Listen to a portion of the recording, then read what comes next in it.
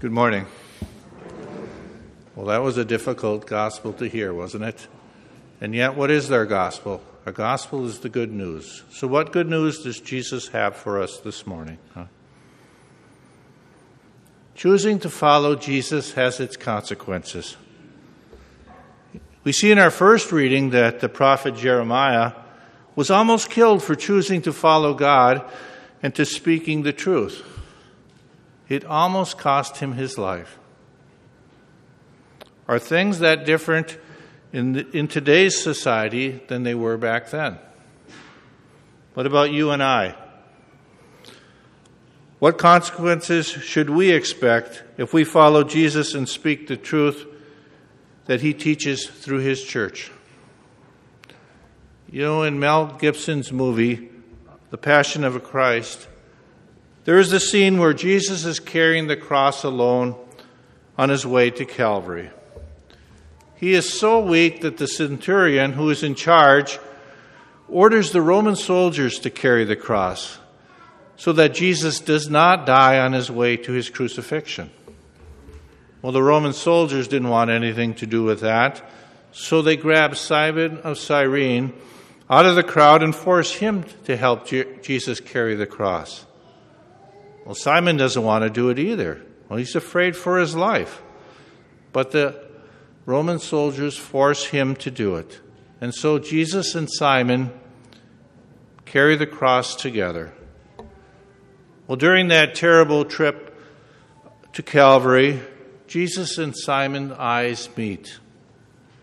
And Simon has an encounter with Jesus. Simon is transformed from someone who did not want anything to do with carrying the cross to someone who embraced it and would do anything he could to help carry it. At the end of the scene, when they were done carrying the cross, Simon and Jesus are kneeling and looking at each other. Simon does not want to leave Jesus' side, but the Roman soldiers come and force him away. By helping carry the cross, Simon encountered Christ, and his life was changed forever. You and I can have that encounter with Jesus as we follow him and his church. We can have that encounter when we allow him to journey with us as we pick up our daily crosses and embrace them. It is here that we will be transformed by his love. Nothing is more important than our relationship with Jesus. Nothing is more important than our relationship with Jesus. All of us would like to have this life where we are happy and fulfilled. You know, the Catechism of the Catholic Church tells us that we were created to live in communion with God, in whom we will find happiness. So what it is saying is that we cannot find fulfillment and happiness that we seek in this world without having a right relationship with Jesus. And living in a right relationship with Jesus can be a struggle for us at times. You know, before original sin, communion with God was just automatic. The right relationship was just automatic. But you and I, we were born with original sin. And for us, it is no longer automatic. You know, original sin brings with it suffering and conflict and death and separation and frustration, which affects all of us. And even though it is washed away in our baptism, it still has a lingering effect. You know, it's similar to someone who has a terrible disease. They may be cured from that disease, but even though they're cured from that disease, it still has some lingering effects on them. Jesus came to rescue us.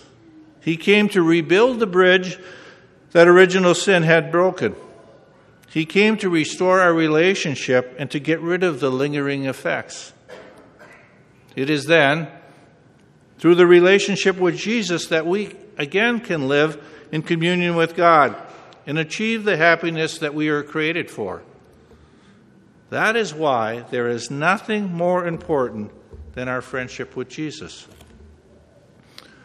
A friendship like no other friendship. A friendship where you love him with your whole heart, with your whole soul, and with your whole mind. A friendship where you believe in him so much that you will follow him and do whatever he asks you to do. You know, we are friends with him when we follow him by praying. We are the friends of Jesus when we are receiving the sacraments. We are his friends when we take time to listen to him daily, to listen to his call, to listen to him in Scripture. Listen to what he is asking us to do. But because of original sin and its lingering effects, obeying his call is often the tough part for us. What he wants us to do is often against what the world is telling us to do. Obeying him will cause us to have conflict with social trends, with other people's desires, which can include even the members of our own family. And it can cause us to have conflict with even our own fallen nature. Following and obeying God's plan will not be easy. It can affect our closest relationships. Jesus made that clear in today's gospel when he made it known that not even family ties should hold us back from following him. He is telling us that his friendship is worth sacrificing everything for. Jesus is reminding us today that life as a Christian on earth is not meant to be all smooth sailing. We will always have problems until we reach heaven. We can and should expect problems, frustrations, and discouragement as we journey through life. Being a member of the Catholic Church will often put us at odds with the world around us. But you know, when Simon of Cyrene focused his eyes on Jesus and not on the cross and the mayhem that was going all around him, he was given a deep peace. If you and I focus our lives on having a friendship with Jesus and not on the mayhem of the world, we too will have a peace as we struggle through this world on our way to heaven. Will it mean that all our problems will disappear? Well, no, of course not, they won't. But the problems, the frustrations, and the discouragement will have a new meaning and a new purpose. They will be our daily crosses, and we will be able to pick them up and journey with them on our way to heaven. Jesus wants us to choose his friendship above all other things, making it our main treasure in life and our strongest desire. Today, as we come forward to receive our Lord in Holy Communion, let us tell him that we choose his friendship above all other things, knowing full well that choosing to follow Jesus has its consequences.